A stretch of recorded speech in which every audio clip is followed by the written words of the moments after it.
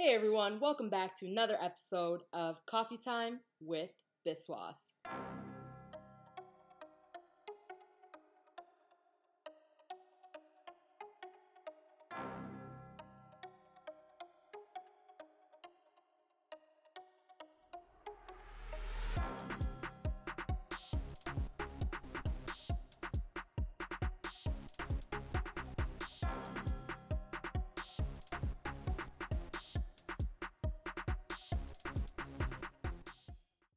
Aren't you also proud of me? An episode only after like a week or a bit? I'm definitely proud because I had so many gaps in between some episodes. It's redonkulous. But here we are. Today's topic is what makes a healthy, successful relationship. I am focusing on a romantic relationship here. However, some of these points can probably also be taken into platonic relationships or any other relationships. However, I am emphasizing the romantic relationship. Whether you choose to take my advice or not is all up to you. Again, I am not like a seasoned relationship guru. I'm not married. I'm single. So like, whether you want to take this advice is up to you. These are things that I've kind of sat and reflected on, and I feel like just over the years giving advice to friends. Again, I don't know why they ever came to me for advice for relationships because I've always been single, but these are just some things that I've compiled and some things that I consider when I look at a relationship that I want. I won't be stating these in a particular order, I'm just going to number them just so I can keep track of making sure I get to the things I want to get to, but again, in no particular order. So number one, we have vocalizing your feelings. In my opinion, relationships are all about communication, and with communication comes vocalizing your feelings. We can't always expect our partners to know what we're thinking at all times. Yes, I understand some people say, well, my partner and I, we finish each other's sentences. We know absolutely everything about each other. And yes, you can know everything about each other and you can know what your partner likes, dislikes, you can know their favorite hobbies, but that doesn't mean that you are a mind reader. You're not a qualified mind reader, neither am I. Neither is your partner. So we can't go in with the expectation that they're going to know what we're thinking or what we want/need at that given time. Therefore, it's important to vocalize your feelings. Definitely, I think the delivery of how you do this is crucial, and it's difficult because a lot of us sometimes when we're emotional or we're passionate about what we're talking about, that tends to happen when you're talking about your own feelings and that's vulnerable, something that's vulnerable to you. We tend to get so emotional that it delivers in a sense that we don't intend it to. So I think it's important to really take the time to reflect first, reflect on your feelings, what you're feeling to yourself, whether you do that through writing, whether you do that just through silent thinking, that's up to you. However, it's really important that when you do deliver it, you want it to get off the way you intend. So calm and steady so your partner can really understand what you're saying and it doesn't turn into just like a heated argument. And because that's not the goal, and that's not something that you want every time you have to share your feelings.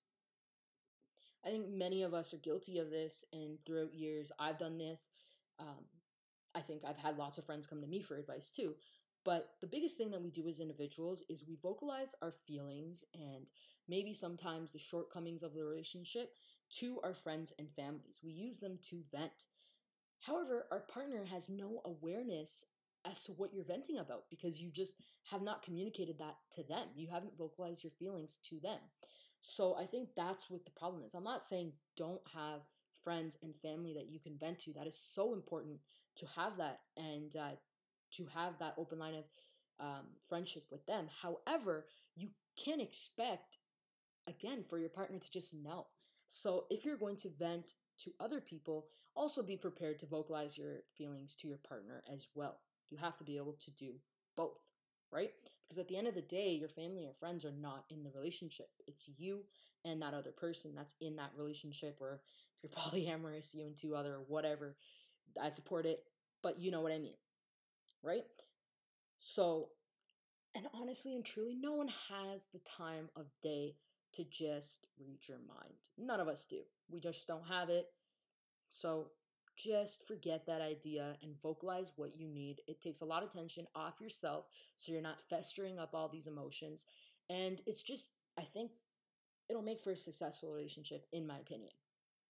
Now, another thing that is kind of attached to this, and this is for my anxiety peeps, and I'm like this as well.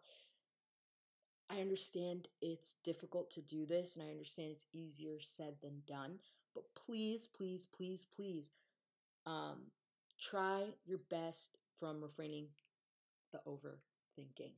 I know you're probably listening like, come on, what the F? Like, shut up, Biswas. How can you expect someone not to overthink, especially the people with anxiety? No, I'm not expecting you not to. I'm just saying try your best not to, because this will lead to more success for you.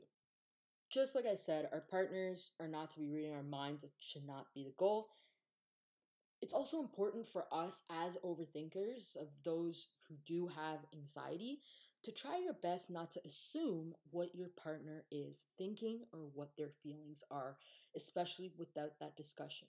Without them communicating their feelings or vocalizing their feelings, we really have to refrain from assuming what their feelings are. This can cause you to just spiral. Personally, for me, and this is not just in a romantic relationship, this is even in a friendship. If, I don't know, if you're just subtly noticing some things, you might assume that the other person, a friend or whatever, is feeling a type of way, and your behavior may change according to that. However, there's still no confirmation of how they feel. Therefore, what's the point of putting yourself through this spiral and putting yourself through all of this emotion without having a confirmation or really an answer? So I think it's always important that if you're thinking that someone is thinking a certain way, ask. Ask them. Instead, raise that question, ask them, and say, hey, look, this is kind of what I'm stressing about. This is what's on my mind. What do you feel about this? Or is this what you're thinking? Because so often we assume, and it doesn't help. It doesn't help yourself. It doesn't help the other person involved. It's just an all around negator. So don't do it. Try to refrain from it. And again, so much easier said than done. Is it going to happen 10 out of 10 times? Probably not. So let's work to it happening first, like 2 out of 10, then 4 out of 10, 6 out of 10, 10 out of 10, or however, which way you want. For the OCD people, if you're freaking out because I forgot to say 8 out of 10, there you go, 8 out of 10. All right, Love Guru Biswas is moving on to the second for an important, healthy relationship, and that is trust. I cannot stress this one enough, okay?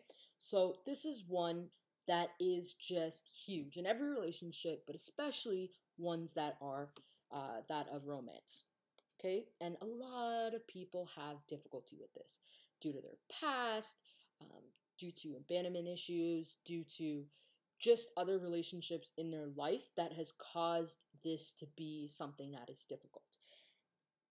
And that's just the way it is. No matter what you do, that can be a difficult thing to reach in every relationship. However, it is something that you need to strive towards, because in my opinion, you need this for a healthy relationship. Again, I'm not negating the fact that you potentially dated someone who was extremely shady and who cheated on you and, had multiple affairs. It is what it is. Some people have gone through that hardship and heartbreak.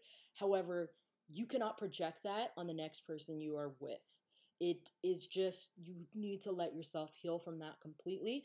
And you have to also allow yourself, and for your partner's sake, to trust them. And that's just not for one person to trust the other. You both have to trust each other, in my opinion, again. So you shouldn't have to worry about what your partner is doing. Like, you shouldn't have to put yourself in an overthinking situation about what your partner is doing, whether your partner is going for a walk, whether your partner is going to the grocery store, maybe they're going to a party, maybe they're just at home and gaming for the night or watching TV for the night.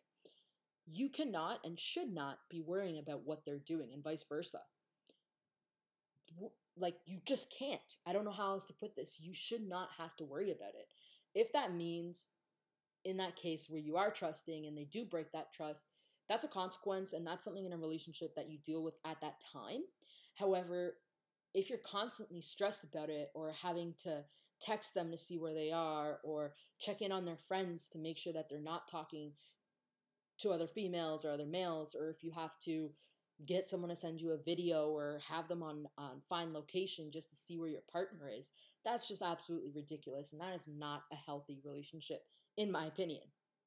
However, it's hard. I know this is hard, but you need to have that authentic trust that your partner is your partner. And no matter what they're doing when you're not around, they still have that love for you and they still have that foundation of respect for you. And without that, I don't think you should be in a relationship if you don't have that trust. If you feel like you need to do all those things, maybe you need to reconsider your relationship. Now, a big thing that goes along with this is passwords. Again, this is my full opinion. I don't think your partner should have to have your password. I've seen many people around me growing up, especially I found when I was in high school. I remember so many of my friends in relationships where their partners had to know their passwords. Like it wasn't just like because they wanted to share their password, it was like a thou must share their password for this relationship. And like it was weird, like not just their password for their phone. This is like their password on Facebook, MSN, what have you. Their partner had to have their passwords to check who was talking to them. Or like if it was a female, another male was talking to them, for example, there like it would be like a huge wreck. Like it would be a wreck. It would be a fight. And this is not just between males, like the male doing it to the female. I've also seen it vice versa, where females had to have their partner's passwords, and they also like would question if another female messaged that male, or if another male messaged them in whatever relationships. It happens both ways, and I just don't understand it. I just don't understand it. I don't think it's appropriate. I don't think it should be something that's mandatory in your relationship. Like, think about it. Do you share your passwords with your family members? Like, I'm not just talking about maybe like a household shared computer password. I'm talking about your account passwords and everything. And I don't like, I'm just thinking like, let's say you're driving, you're going somewhere, and you get a text on your phone, and it's easier for the person in the passenger seat, who's your partner, to get into the phone and look at the message. Fine, totally, share that password. That's under your own free will. Like you're just sharing your password for the sake of sharing your password. But it's not something that should be expected, or should be like, if you're not sharing your password, that means you're cheating or you have something on your phone. No, it's just respect that. Like you shouldn't. And I don't know. What's your thought on it? Do you feel like you should have each other's passwords? Do you feel like it's mandatory to have each other's passwords? And of course, again, I know some people say, well, what happens if someone dies? Or what happens if there's an emergency? Look, our phones are so incredible these days. You touch the iPhone, and I'm sure it's the same similar on Android, but you click your hold button a few times, SOS calls right away. So I don't think your partner needs your password in order to call the police. They also have their own phone. And then if you're worried about death, on Facebook, there is a way that you can put someone in charge of your account after you are passed, and you can choose that obviously while you're still alive, and that way that can happen too. It's not necessary that they need your password. Okay, so we're advancing in so many ways that I just find that the password, making that a mandatory thing, is just such a way to control someone, and it's not healthy. You shouldn't have to control someone. And yeah, so again, there's things like maybe someone's on a trip, they need you to check in on their email, blah, blah, blah. Yeah, like totally fine, free will, who cares? Like that's harmless, right? But it's when you're using something to read their other messages, or if they ask you to go on the phone for a certain thing, but you find yourself looking at their messages and reading what their friends are saying to them, that shouldn't be the case. That's not healthy. And if you find yourself having to do that in order to see if they're being loyal to you, get out of that relationship ASAP, Rocky. Seriously.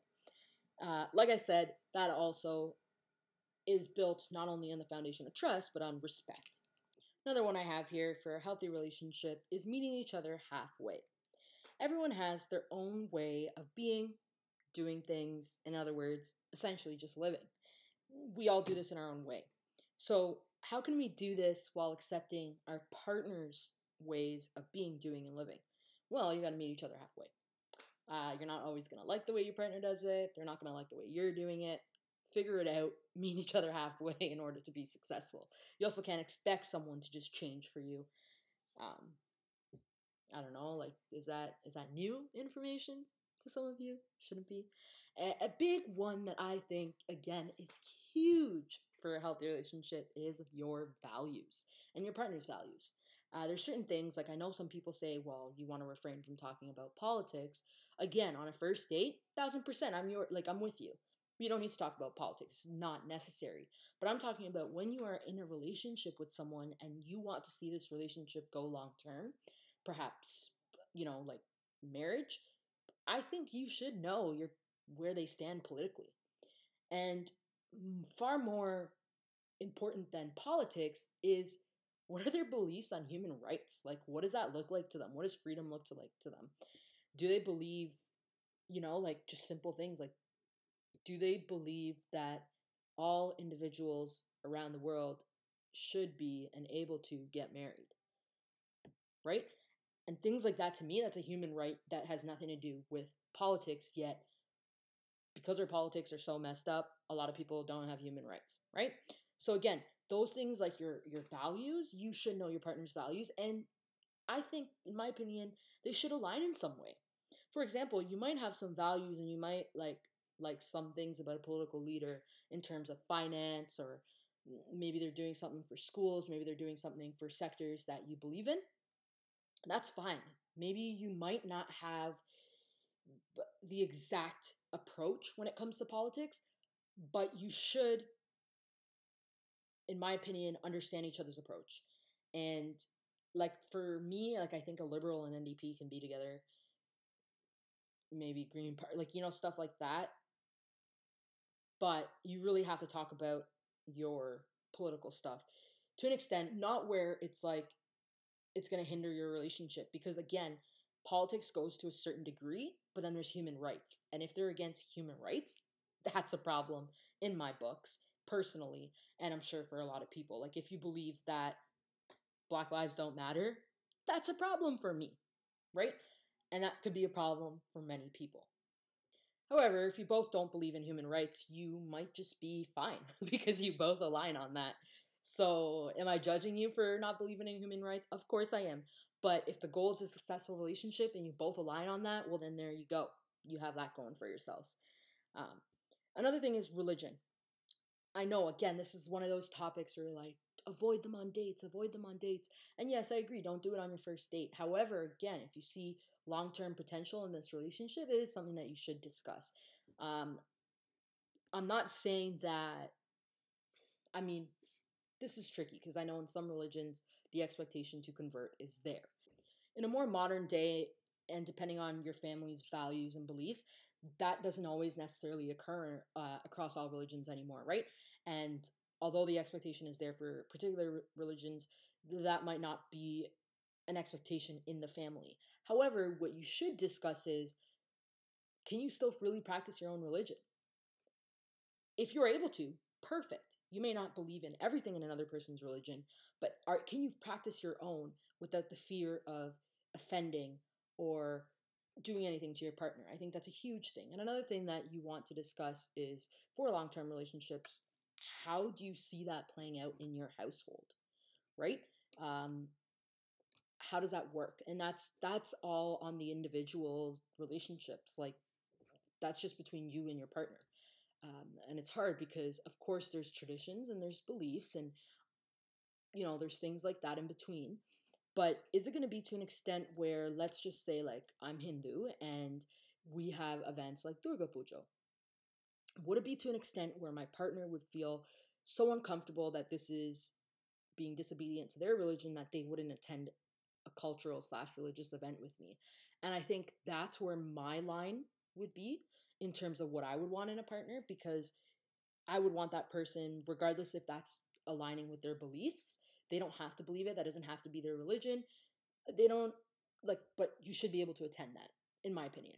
So I think you have to find that ground in your relationship and what that means to you guys, especially when it comes to children. Like, how do you see that being raised?